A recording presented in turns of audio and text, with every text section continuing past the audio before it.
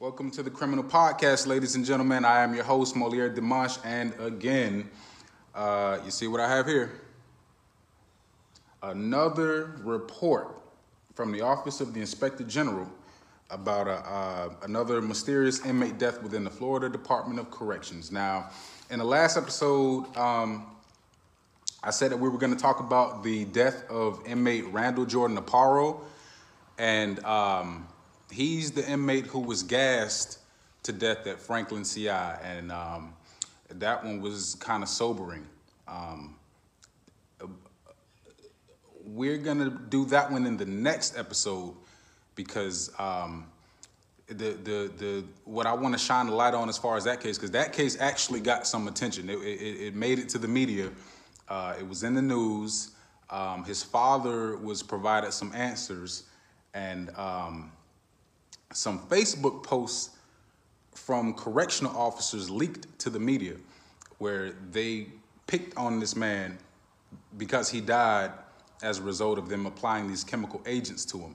And he died with his Bible in his hands. And the Facebook posts from these correctional officers picked on him, and they were trying to say that since he died with his Bible in his hands, that didn't need to be in the media, and that the media was trying to make it like over.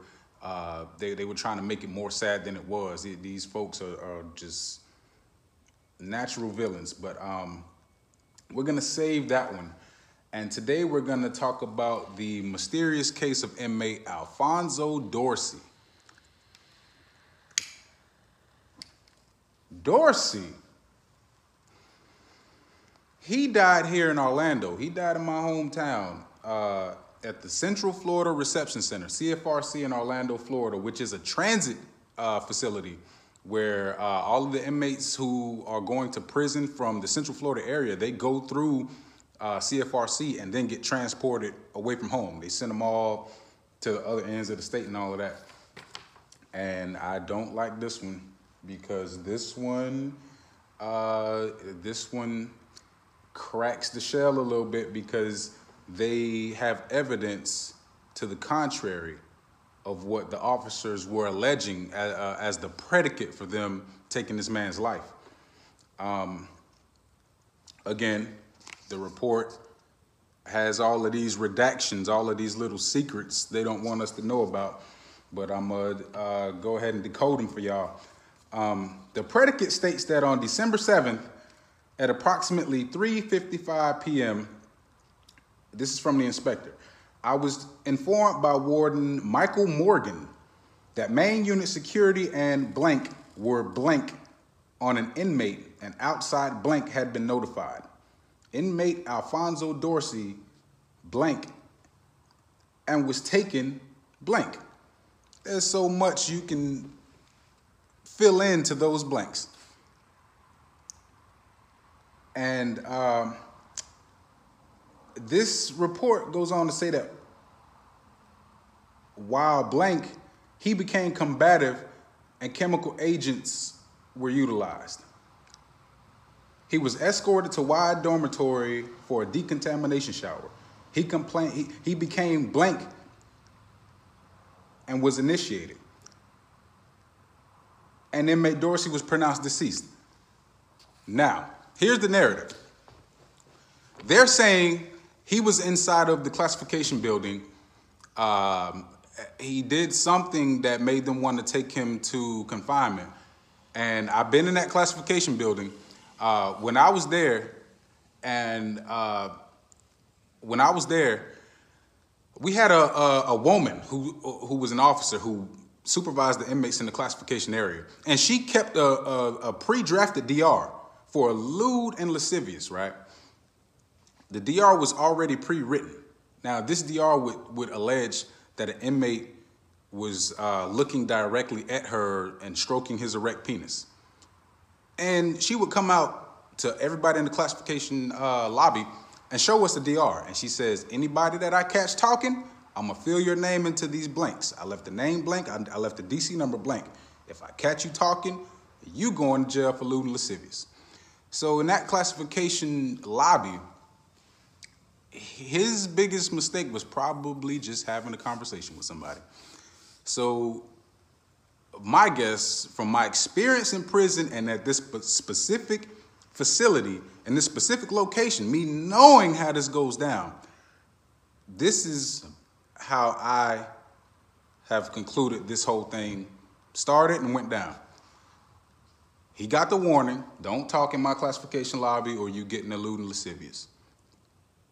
Somebody says something to him, he responded, now he's going to jail. He's going to confinement. When he saw that he was going to confinement for lewd and lascivious, he was outraged. Like, no, y'all can't take me to jail for this. I was not doing nothing. Y'all finna send me in here for 60 days, then get me prosecuted and labeled as a sex offender. Why? So now he's resisting arrest. That's how this goes for real. He's resisting now, so now they gotta use force, teach him a lesson. They gotta beat him up, handcuff him, and all of this. So my guess is that Mr. Dorsey didn't go down as easily as they thought. He probably was talking while they was knocking him across the head, and they wanted to put the fear of God in him. So they handcuff him, and they take him to the wide dormitory confinement unit. Now, this story gets very strange because the family of this inmate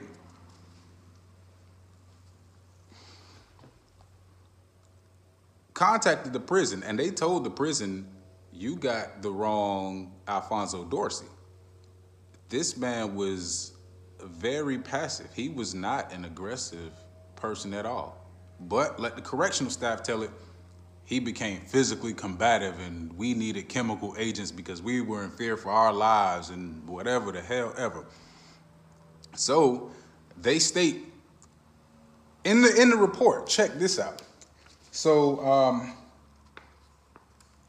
FDLE was notified and agents David Snowden and Craig Beers responded. They came to the crime scene, took pictures of the dead body and everything else. Now in the report, it says the decedent blank. His sister was contacted and she was advised that he became combative. So they completed the report as an in-custody death and blah, blah, blah. This is where the whole thing gets strange because they allege that, he was transported to the wide dormitory confinement unit and that he slipped out of his handcuffs and attacked them again, right? So, they looked at the cameras. Now, it's strange because this happened after the statewide implementation of audio surveillance in the confinement units throughout the state of Florida. And things that I've done in the legal realm, fighting inmate abuse, I was the first person ever to move the state of Florida to install audio surveillance in all of the confinement units. And I did this because I knew that was the secret to them, getting away with these minor disturbance allegations where they were gassing inmates in confinement. I knew back in 2010 that if I could force the state of Florida to put audio surveillance in the confinement units, that stuff was done with. So it took a couple years, but once they published my case law, they immediately put audio surveillance in the confinement units. And then all of the prisons that I transferred to that were refusing, that were resisting, they get the audio surveillance and store them and try to keep them from being installed. I filed grievances and made them do it because, it was like Reconstruction. It was like the slaves had just been freed. Like when the slaves were freed in America, there were people who were still trying to force them back into slavery outside of the law. Folks that were still killing inmates and lynching them, and that's how the whole Jim Crow era came about, people trying to resist the freedom of the slaves. These institutions were lying to the big dogs in central office saying, yeah, we installed the surveillance and would never hook them up. And I made them do that, me personally. So by the time this inmate was killed, the audio surveillance was in the Y dormitory confinement unit. So while they're saying he slipped out of his handcuffs and gave them a reason to use deadly force on them, they actually looked at the Y dormitory confinement surveillance, listened to the audio surveillance, and guess what they found? And this is coming straight out of the report. So they take him to the Y dormitory confinement unit, and this is what they heard. When they reviewed the surveillance, this is what they heard. Dorsey was lying on his back inside of the cell. That's what they saw. Now, this is what they heard. He was yelling, "Help! Help me, Lord Jesus. Help me, Lord Jesus." Dorsey received assistance to place his back against the cell door, and his handcuffs were removed. I thought he didn't have the handcuffs. I thought he slipped out of the handcuffs. But when you check the surveillance, they needed assistance taking the handcuffs off of him. He's attacking you guys, but he's the one screaming for Lord Jesus. Remember the black Jesus I told you all about? They sprayed him with the chemical agents. Now, this institution was also very notorious for plucking whole eyeballs out. That's what they do in Orlando. Man, I don't know where that comes from, but they pull eyes out. Like, this stuff is like a second nature too. This is something that they do. Like, you know, whether an inmate was as notorious as somebody like Markeith Lloyd, or just somebody who was just bumped into some correctional officers, they pluck out eyeballs. If I were an officer, I couldn't imagine what type of circumstance would make it necessary for your eyeballs to become a part of the equation. I'm going to be concerned with your torso. I'm going to be concerned with disarming you from the wrists, the elbows, or the shoulders. Or I'd be looking at your feet. Where does digging in your eyes come into the equation? That's just some left field brutality type of practice. That's out of this world. But it's something that they do ritualistically, and like it's second nature. So we have Mr. Dorsey on camera pleading for Jesus to come and help him. But in the report, he was this aggressive man who was so tough he could break out of his handcuffs and beat up the officers. But the audio devices recorded him begging for the Lord. So that's the mysterious case of the day, folks. Alfonso Dorsey. On paper, he was a supervillain, strong enough to break some handcuffs. In reality, he probably was just talking in the classification office.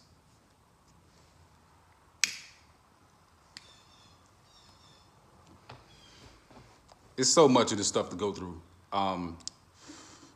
Ain't too many people got their heart in the right place or their minds to where they feel like any of this stuff is relevant because these guys were sent to prison, regardless of what they were sent there for. You know, we're supposed to live in a government that's just, live in a time where the government is just, and we're supposed to live in a time where we appeal to our better angels. And a lot of people will say within the last couple years, you know, given politics and everything crazy going on in the world, all of that stuff is out. I'll be damned. I know I'm a good man. I know what righteousness is, and I know without it, we're all doomed. And we ain't letting that go. I'm a father of twins. You know what I mean? I have to make this world better for them. And I'll be damned if they have to grow up thinking that it's okay to just be evil just because. No way. I don't care if we have come to a point of no return as far as our morality. We're gonna return. Let's pack it up and get back. Y'all get all of the bad stuff out of your system now, because it's only going to get worse for you. Don't let, the way that the world operates today feel like the only way to keep going is in that direction. We got to do better for ourselves. Got to think about them kids. So with that, folks, my better angels direct me to keep shining the light on these mysterious deaths. I went to prison for a nonviolent crime, and I went for a long time. I got more time in prison for nonviolence than people get for molesting kids. For people that more time, there's a guy we're going to talk about in another episode, killed an inmate in the most brutal fashion. I might do that sometime soon. He got 7 years for a gruesome murder, but it was on an inmate, and that goes to show you how much regard an inmate's life is given. Whether a guard kills you or a ruthless co-inmate kills you, a fellow inmate kills you, it's like they don't care. So we've got to change this. I'm going to change this. This is just completely unacceptable because, if I can go to jail for 10 years for a nonviolent offense, so can you. So can you. That's the way that the criminal justice system works. People spend decades. There was a guy in California got, 30 years for stealing a Snickers bar because of the 3 strikes rule. He literally stole a piece of candy and got decades in prison. So with that in mind, the people that I care about, I know that there's a possibility they can end up where I've been. And I'm not going to let it be the same place that it was when I was there. It's going to be due process, period. They're going to go there. If whatever time they're set to serve, they serve that time. Whatever the justice system gives them, let's do that. All of this killing and brutality, all of that, that's a non-starter. That dog will not hunt, period. So with that being said, get your copies of It Takes a Criminal to Know One, folks. And like I've been told you, if you ain't got a copy of that, you have no understanding of what this whole thing is all about and what needs to be done. And subsequently, you aren't serious about none of this. That's that's the holy grail of this whole thing. Everything's in there. There's only so much I can say in a podcast. There's only so much I can tell you in a conversation. Study that book and understand what's what. And from there, we'll be able to definitely work together to get some things done. So, Alfonso Dorsey. Remember the name, folks. Because the way that things are today, I could be saying your name next. Don't let it go down like that. Till next time, signing off.